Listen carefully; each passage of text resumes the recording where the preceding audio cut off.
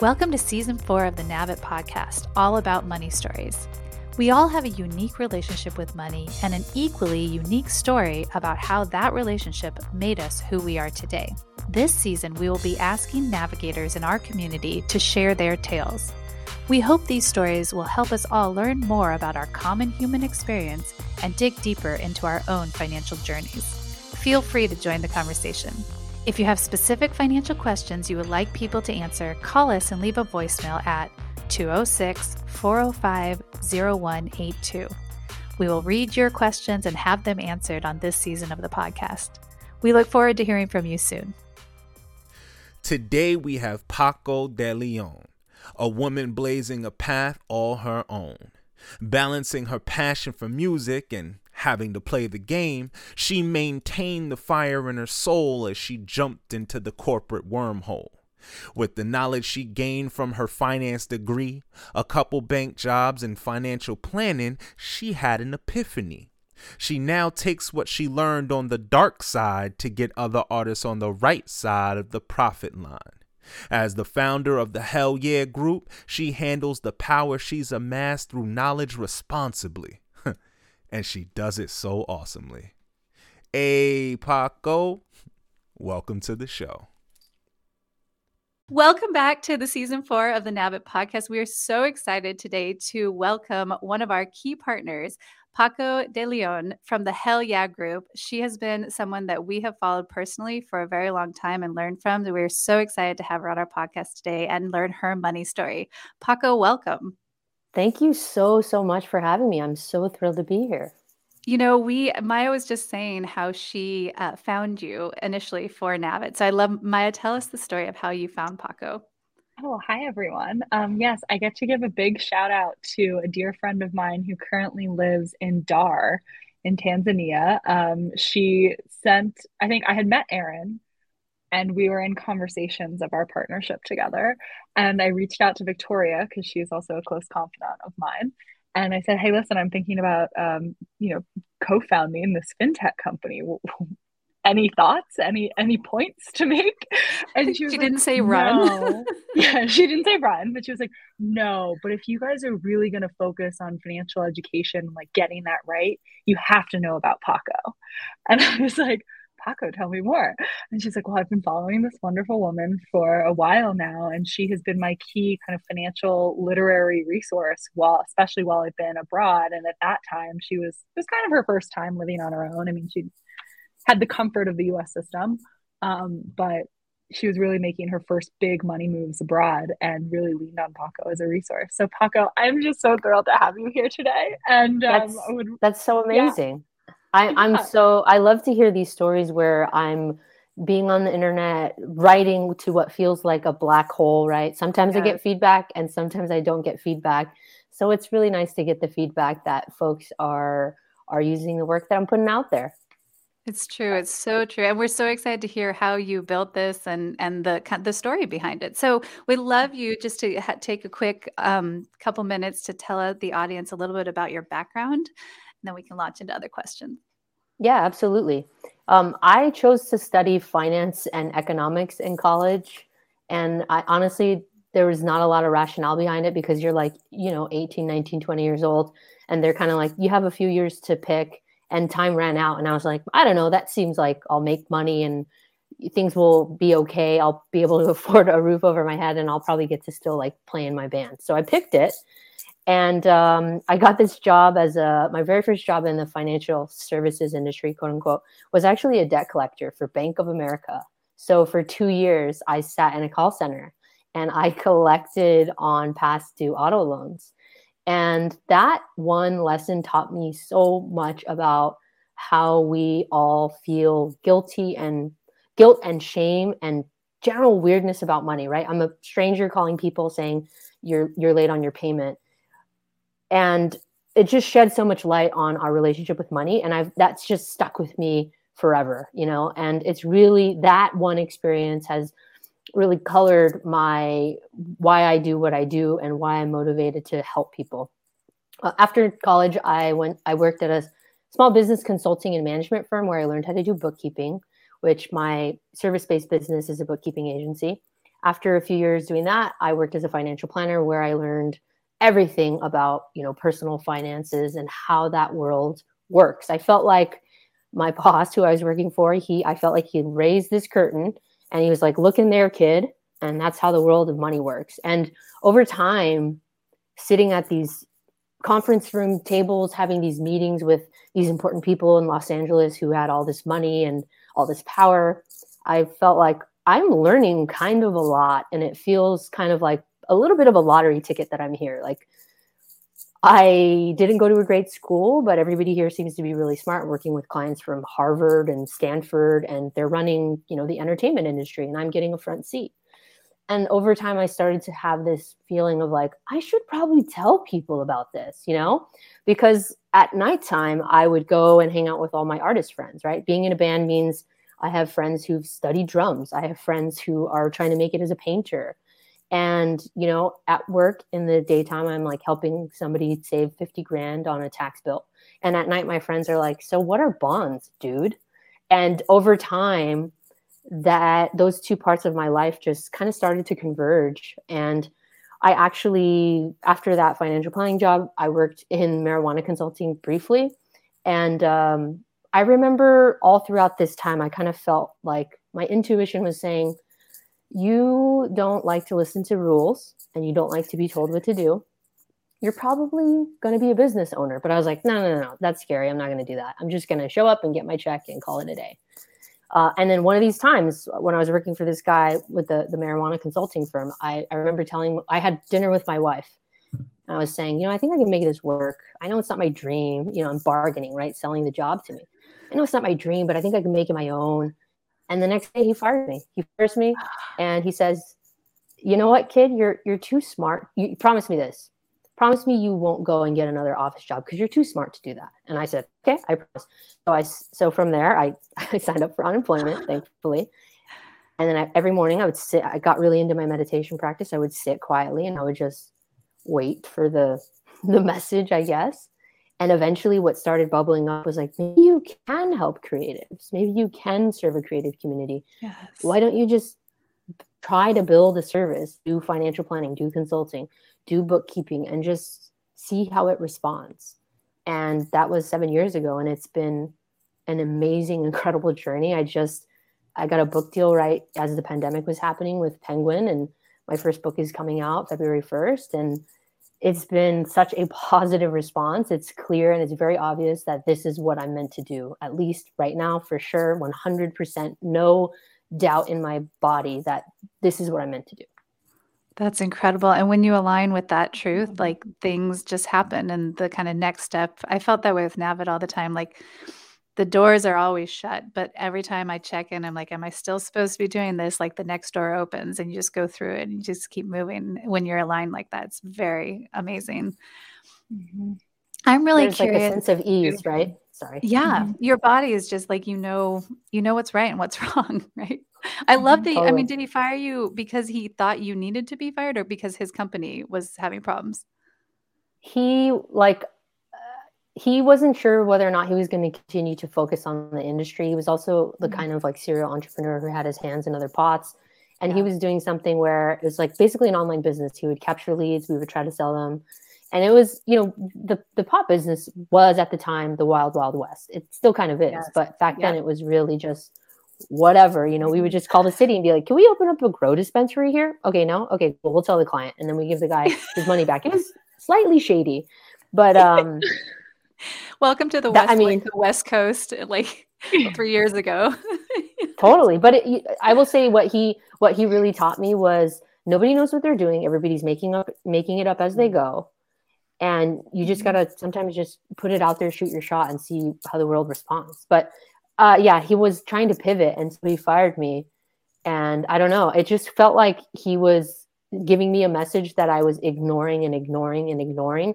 And then the universe, I felt like they were like, I'm going to just spell it out real clear for you. Amazing. Yeah. So that leads us to really the background. So how did you feel about all these things? So I guess our first question really, when you start to think about a money story is like, how did you approach money as a child? Like in childhood, how was money kind of taught to you, or did you have anyone to talk to, or was it something you guys even talked about at all? We also ask often, like, what was your first money memory, to kind of jolt that conversation, but you can take that in different ways. How did you feel like you were taught how to approach money when you were young? I can confidently say that I was not taught anything when it comes to how to approach money, which I don't think is an uncommon story. The more I talk to people about money, the more I realize that they go through their entire childhoods, their entire lives with their parents without ever asking some of these simple questions like, why do we go to work every day and earn money? Let's just start there, and that would probably blow the top off in terms of conversations. It wasn't particularly stressful growing up. I grew up in the 90s, which was an incredibly prosperous time in America. Yes. And so I think that has a lot to do with the fact that my parents didn't really address it, because as they were seeing it, things were just working out, right? My parents didn't graduate college, and they were homeowners, and they weren't doing anything spectacular. Like now, you would have to have invested in Bitcoin, in 2013. Yeah, that's true. Yeah. You know what I mean? And for them, it was kind of like there was a sense of ease. And so I think maybe they thought, well, she'll just go to school and she'll just be like us, but better, and things will go up from here. Was there an expectation that you go to college, or what was the education expectation? Yes, I have so many memories of being a tiny little girl and looking up at my dad, and my dad saying, "Remember, you need to go to college before you get married." Oh, and before marriage. He really instilled that. And I think it's because, he didn't want me to, he wanted me to be an independent woman, which is so amazing that he taught me that lesson, and it was really ingrained. So there was definitely the expectation that I would go to college. I do wonder if the fact that they didn't go to college, if that really colors their desire for me, Yeah, absolutely. That's a consistent theme. I feel like, Maya, we see that with female entrepreneurs, it's often the father in both of our lives, the father encouraged us to at least be educated and be independent. Sometimes people, they talked about money or not, but there was this the male figure in our lives. I've talked to so many women that this is true. We're one woman recently told me, she's like, my dad said, you have to go be financially independent when you get divorced, because you're going to get divorced. It was pretty horrible. Oh my God. Well, little intent. Right? That's traumatizing. Right. Misogynistic to its own degree. I think he was also he was an estate planning lawyer type. So he had just he'd seen all the drama around that. Yes, it was more him projecting from his experience than actually thinking about her. But it's interesting. I wonder if the fact that women couldn't have credit cards or open up their own account, if that colored our mothers' attitudes towards money. And that's why our fathers are the ones who are talking to us about money. And I wonder how that's going to change for the next generation. Yeah, I really hope it does. I feel like Erin and I talk about that missed opportunity and credit, right? I mean, can you imagine just being handed access to your own life, financial life at 20? I mean, I guess a lot of us are 25 or whatever it is, but to have all of our to put ourselves in our mother's shoes to that degree, and to think that all of our best friends all had the same not the same access, but the door was open. I love your visual of, kind of going behind the curtain, right? The curtain was pulled for that entire generation all at once, and they had never had a financial conversation. We can't really fault them now for still not having financial conversations with their peers, X amount of years later, right? I think it's a really interesting, and Paco, I don't think we've ever had somebody make that right point from, the millennial perspective. Make that point that we are products of the 90s, which was such a prosperous time in the US, and of course our parents weren't worried. Why would they have been? Something would have had to go massively wrong. And so I wonder too, to that degree, like, did that affect their approach to financial conversations in the home? I mean, so few of us have any financial conversations as children, but were there any points of inflection there about not just being resourceful for yourself, but your access to money? Like, was there any conversation about how to handle it or how to access it? No, there was no conversations about how to access it. If anything, my parents believed that the only access point to money is going to get a quote unquote stable job, reliable job, quote unquote. And I say quote unquote because that's an illusion, right? Stability and any kind of control is unfortunately an illusion, but that's part of the game or not the game, that's part of the deal being a human on planet Earth, right? Yeah. It's an uncertain existence. But yeah, they very much were like, the way that you make money is only through a job. I had one aunt, she's my dad's oldest sister. She was the first one to come to the United States and bring everyone. She was massively successful. She was an entrepreneur. She did a home health business that was just killing it in the 90s. And I feel really lucky to have seen that happen and to have been pulled along for that ride. So she would take us on vacation, and some of my early childhood memories, she would give me a nice crispy $100 bill, and it was just like, oh wow, this is the life, Huge. Yes. And so I don't know who I would be without having seen that and having had those visceral experiences, traveling and seeing the world and being exposed to, I don't know, sushi at a young age, things like that. And it's funny because I can hear my aunts and uncles. Sometimes they refer to me, they're like, oh, you're very much like her because you're an entrepreneur and, you're putting yourself out there in that same way. So yeah, it's interesting to also look at the ways that other people in your life impact how you view money. And even if your parents are, their story is you just get a job and you just show up and you're grateful for what you have. There's other ways that your perspective can be expanded. It's, you have to also, I mean, for sure, one is privilege, but two, with the internet now, we can find people who look like us, who sound like us, who talk like us, who come from similar backgrounds. And we can use them as expanders for our own consciousness, right? We can see, hey, if they did it and they've, overcome certain things, well, how can I try to repeat that pattern? Yes. I talk about this all the time. I think we'll pause very quickly for the commercial break. I'm learning, Maya. I'm so proud. Yeah. Thanks for listening to the Navit podcast. Be sure to visit navitmoney.com/podcasts to join the conversation, access the show notes, and discover other incredible money stories. I can't agree more because we talk all the time about that representation and having people like you and talking about mothers, like having the feminine narrative now. It's amazing you saw a female entrepreneur that you could emulate in your life.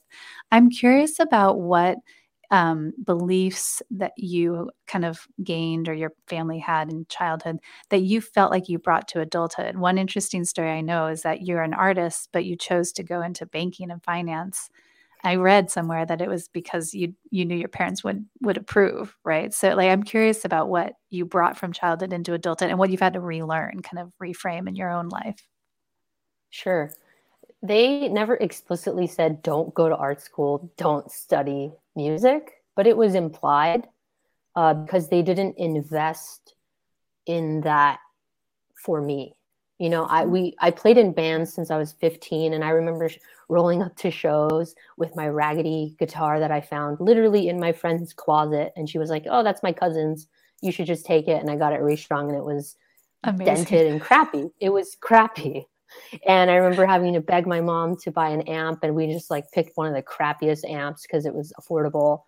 And then I would go to play a show at like 15, and I'm like, wow, you guys have such nice gear. Did your parents buy that for you? That's unfathomable, And I don't blame my parents. I sucked when I first started. Why would they think that, they're just like, here's your starter gear and whatever. If you're, you know what I mean? So, but those things also colored my decision, you know, that they were signaling to me, this is not valuable. This is what you do for fun. This is not something serious.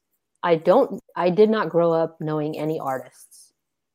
I'm trying to think if maybe I've forgotten, but no, everybody in my life, all the adults in my life growing up were very practical and serious. You know, some of my family was working class. They're working at a plastics company and, you know, delivering newspapers as a side hustle. And so that's what I saw growing up. Art seemed frivolous and it seemed just a lot riskier than something quote unquote practical. And I felt like, I guess at the end of the day, I felt like, you know, my parents came all the way over here to America, right? They came all the way for me to be prosperous. So I may as well just get that finance degree. I'll always have a job is actually what I thought. And that was a belief that I brought into my adulthood. I'll always be employable because it's a business degree and I'll always work for a business. One of the other beliefs that I don't think came from my parents, but came from society as I got older and that I had to deprogram myself from believing all the time is that I am inherently deserving. And the reason why I didn't believe that was because things like the wage gap are a tangible, real way across all of society that the world is saying to you, hey, kid, you're just not that valuable compared to others. We would, you know, somebody else is more valuable than you are. And that took a lot of time for me to sit with and to try to understand where this internalized, you know, lack of confidence, lack of self-worth came from. And, you know, it's still something I deal with. You know, it's still hard for me to spend money on myself. I still sometimes get that, like, the money's in the account. I can afford it. I'll buy it. And I'll still, for 1 second, just think like, should I have?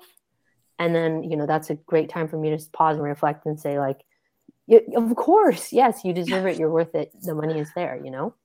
Yes, and especially as like you were a small business owner and like you do your accounting services, that's all about pricing. And I have seen this so many times with people negotiating and undervaluing what they do. So starting at a low rate and just having such a hard time getting back up. I'm sure you coach people about this. Oh, I could only coach people about it after I had to walk through the fire myself. Right. And I'm glad that you brought it up because when I first started my bookkeeping agency, I co-founded it with a friend of mine who I worked with at the consulting firm. And we were just underpricing ourselves. And I was wondering, why are we having a hard time getting clients? I don't understand. This pricing is quote unquote competitive, right? And then it was only after I started to kind of learn more about pricing that I thought like, oh, okay, we're the $1 oyster. And some people see that as a bargain. This is real. And other people see that as a fuck no, thank you. Yes. Please no, I do not want food poisoning. Exactly. So I kind of had that moment of reckoning where I'm like, oh, we're totally the $1 oyster here. Yeah. We need to be we need to elevate our service, our offerings, the way we treat clients, all of that. But we also need to elevate our pricing. I mean, as soon as we changed our pricing, as soon as I was like, you know what, I'm gonna shoot from the hip and just kind of go for it and see what this next client says, you know, and that pricing felt, I don't know if out of reach is, but it didn't feel realistic. And I said the number and they were like, yeah, great. And that just blew my mind. I was like, wait a minute, you're willing to pay that? Of course you're willing to pay. And so then that, you know, leads you down another path of unpacking, like, why did it take me so long? And what am I, you know, so being an entrepreneur is so fulfilling. I'm sure you guys you agree. It's so fulfilling because you get to confront yourself. You get to face yourself.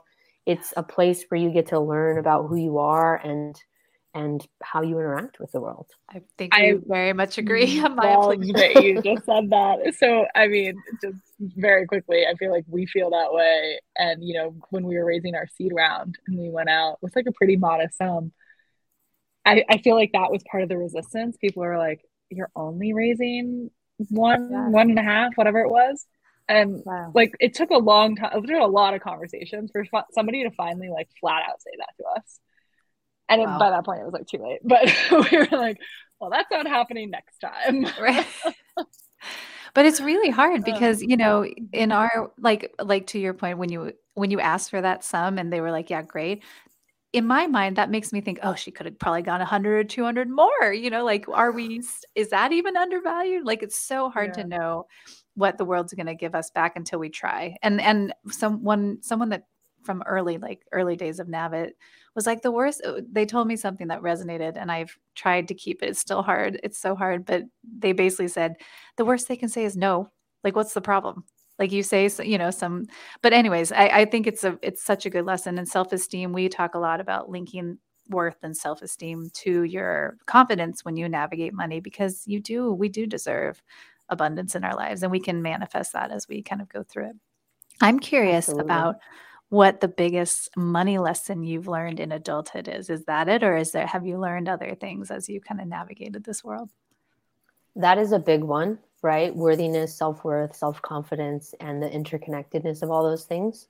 From a more practical perspective, I mean, learning about compounding interest and just compounding in general, put money into the stock market, you lay down all day long, and then you have more money. That, to me, blew my mind. And it's nonsensical. It's insanity if you think about it.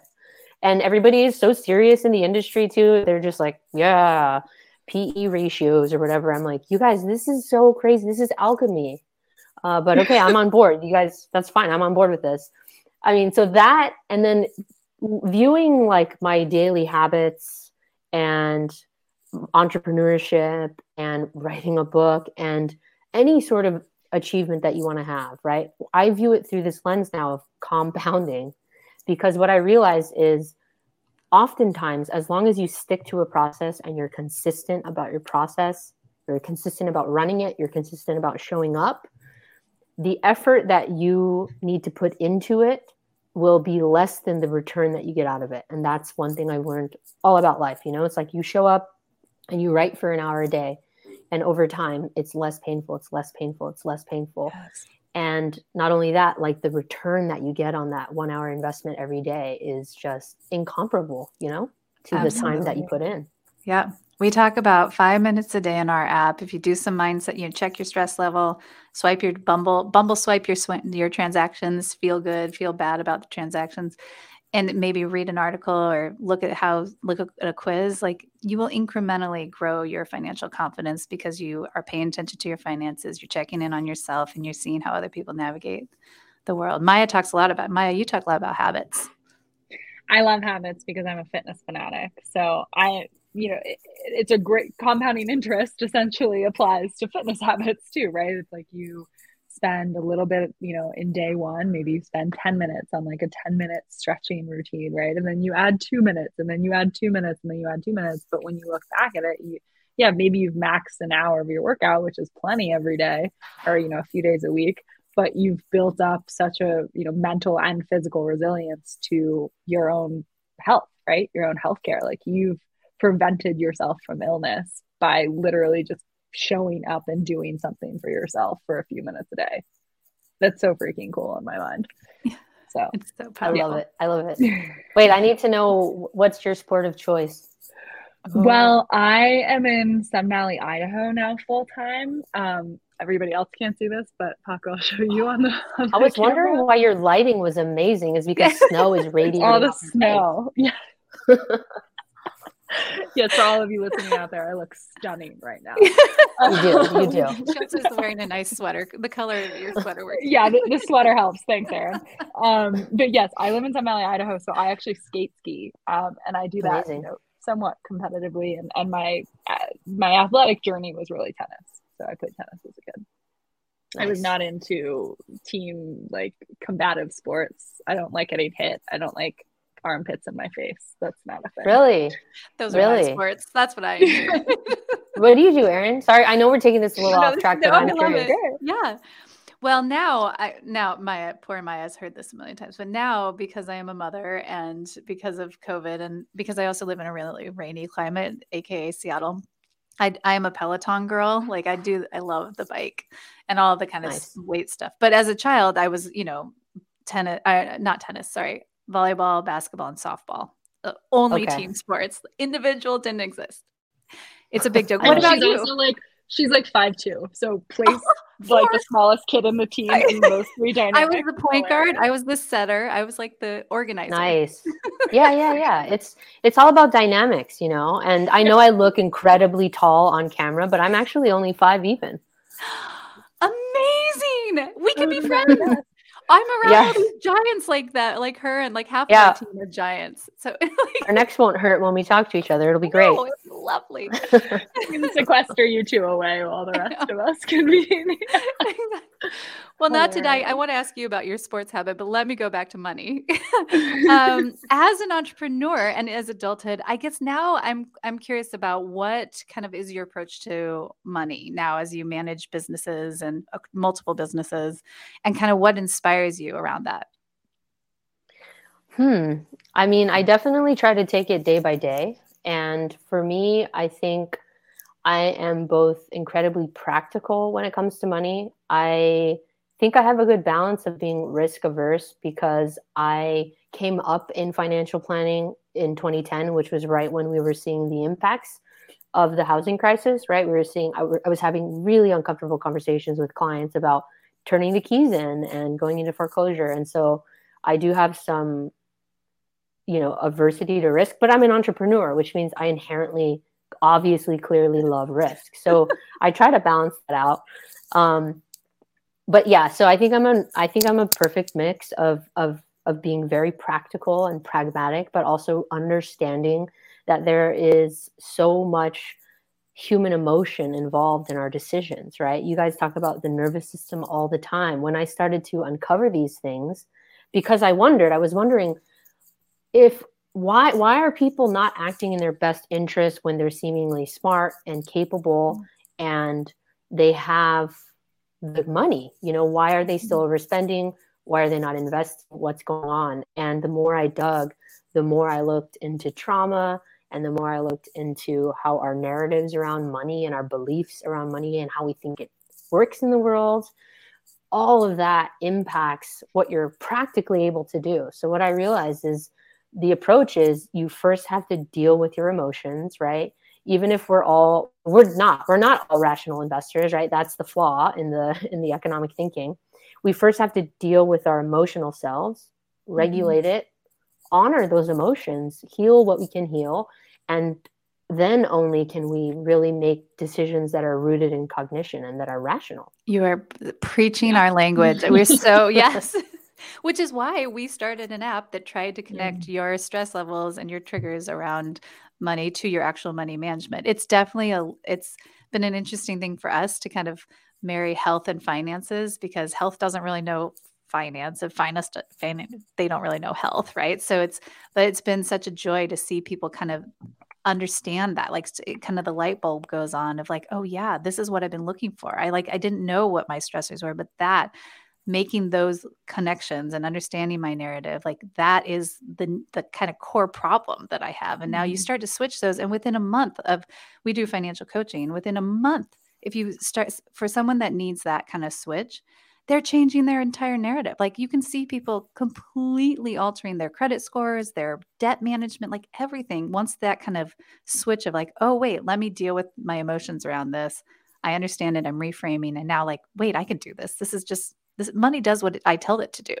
Like it's not Absolutely. talking back. I think one of the biggest hurdles that we all have to overcome as a society, and even with and making an app like this, is that on a larger level, it's not okay to talk about money. I think if it were okay to talk about money, these things would be bubbling up more. People would be saying like, that's kind of weird how you think that, dude. Maybe think about it like this, or why do you think that about money? Like historically it has been taboo to talk about money. And I think if more people get comfortable having those conversations, then and only then will we be more comfortable going to the painful parts, or like going to the root of some of these issues.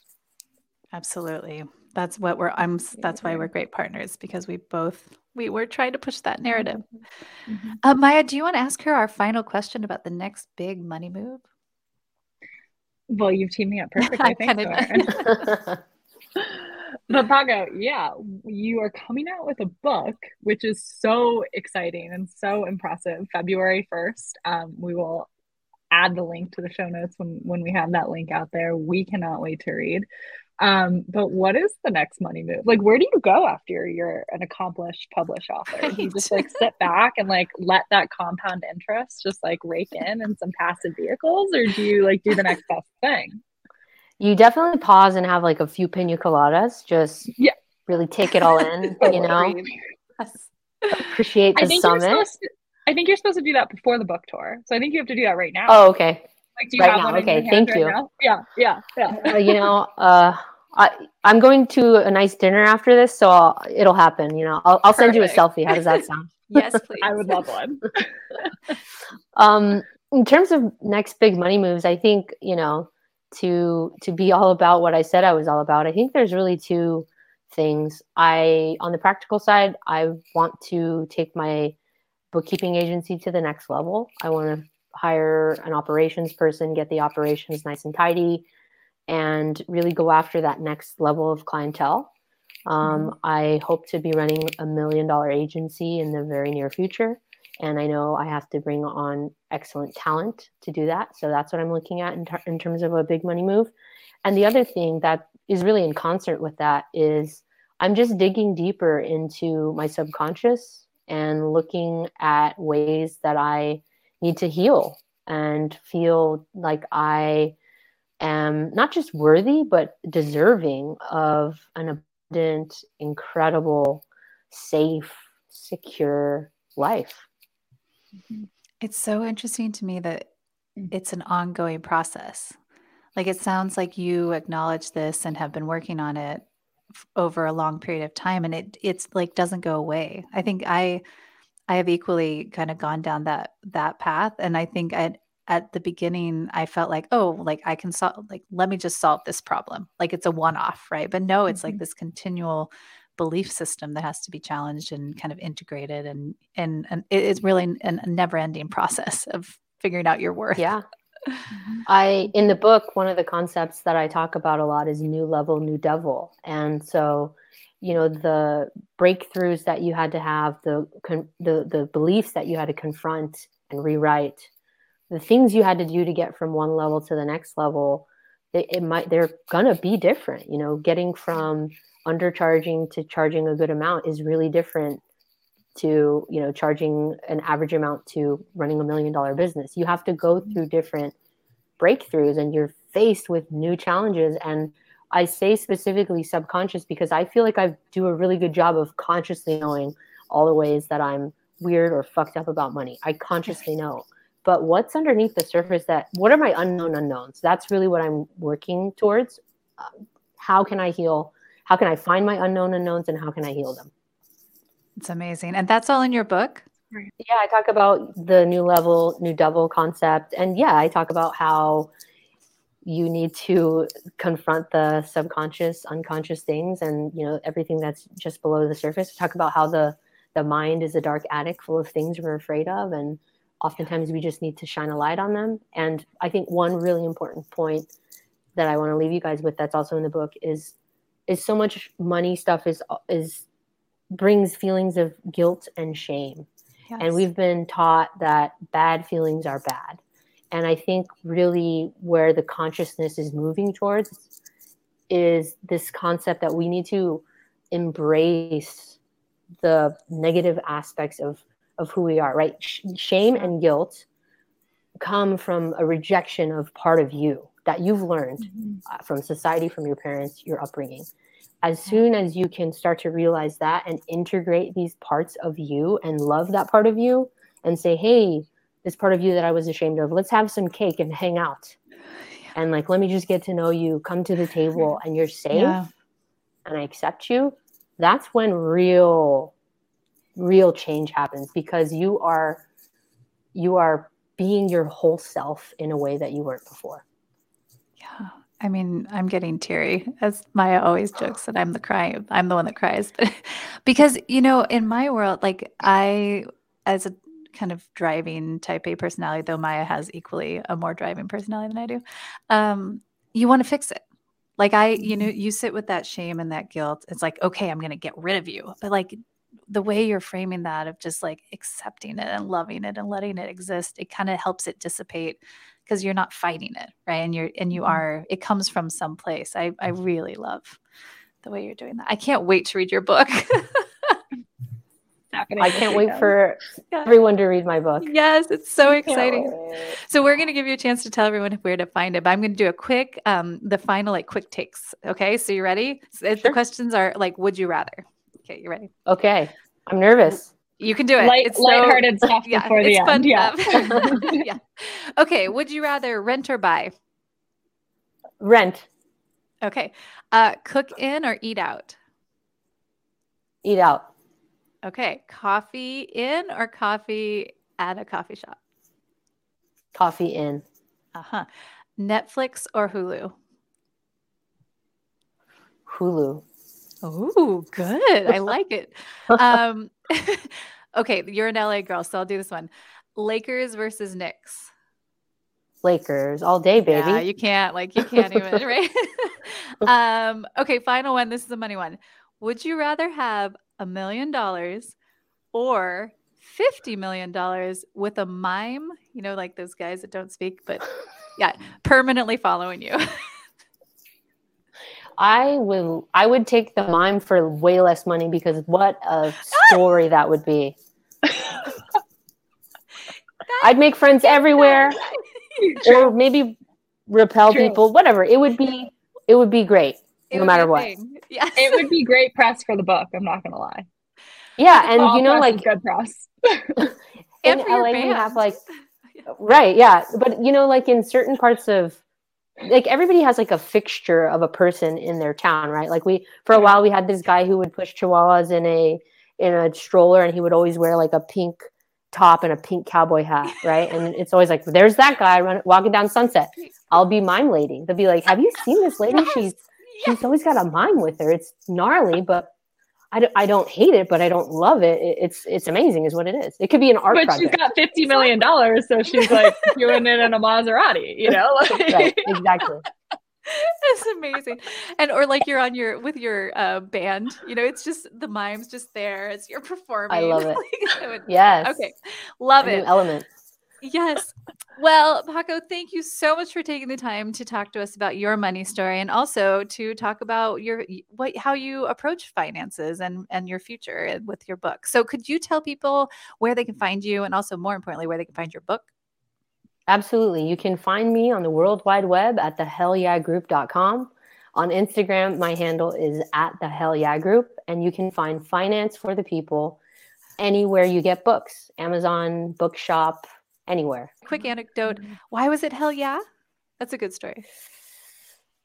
I was riding my bike one day and I thought, you're going to start this company and, what are you going to do? And I was like, you should just name it something stupid and funny because that's going to attract the people that you want. And I was just riding my bike and it was just like, you should call it Hell Yeah Bookkeeping in the Hell Yeah Group. That would be hilarious. And so I did it. I mean, my nickname Paco was also like this hilarious joke that I thought I was being really funny when I was 14, playing a joke on my Spanish teacher. She told me I couldn't choose a boy's name. And now I'm like 36 years old. Literally my book says Paco on it. So I just take things to the extreme, I take jokes to the extreme. So I didn't know that's a nickname. Yeah. My parents, I don't, they're kind of like, she's going to do what she's going to do, but I find it to be hilarious. I mean, it just stuck. Like I walked around and I introduced myself after that class where my teacher was like, you can't have a boy's name. I walked around and I introduced myself to everybody in the freshman class. I said, hi, my name is Paco. Just not thinking, just being a smart ass 14-year-old. And then like 3 days later, I'm like walking down the halls and people are just like, Paco. And I was like, oh, okay. Here we are. The repercussion. Yeah. Yeah. Actions have consequences. That escalated quickly. Exactly. That is incredible. Well, good to know Do you want to tell your real name? Like, what's your legal name? Yeah. So you know how you were like struggling with saying De Leon without a French accent? Yeah. I have often, when, you know, my government name is Nicole De Leon. So when people don't see me, like they see my name, they read my name, they're calling me, they're like, "Are you French?" And I was like, "I wish I was French, man. I would." That's amazing, but no, I'm not. Sorry, the name just is confusing. Amazing. Nicole is very different than Paco, so it's beautiful all around. Very different. Very different. Yep, sure is. Well, thank you again, Paco, for being on our podcast. And we are so grateful you took the time, and we'd love to have you back sometime to tell more money stories. Absolutely. Thank you so much for having me. It's been an absolute pleasure, and I look forward to chatting with you guys again soon. Thanks so much. Thanks for listening to the Nabbit podcast, where we share money stories. If you enjoyed this episode, don't forget to like and subscribe and share this episode with your friends. See you on the next episode.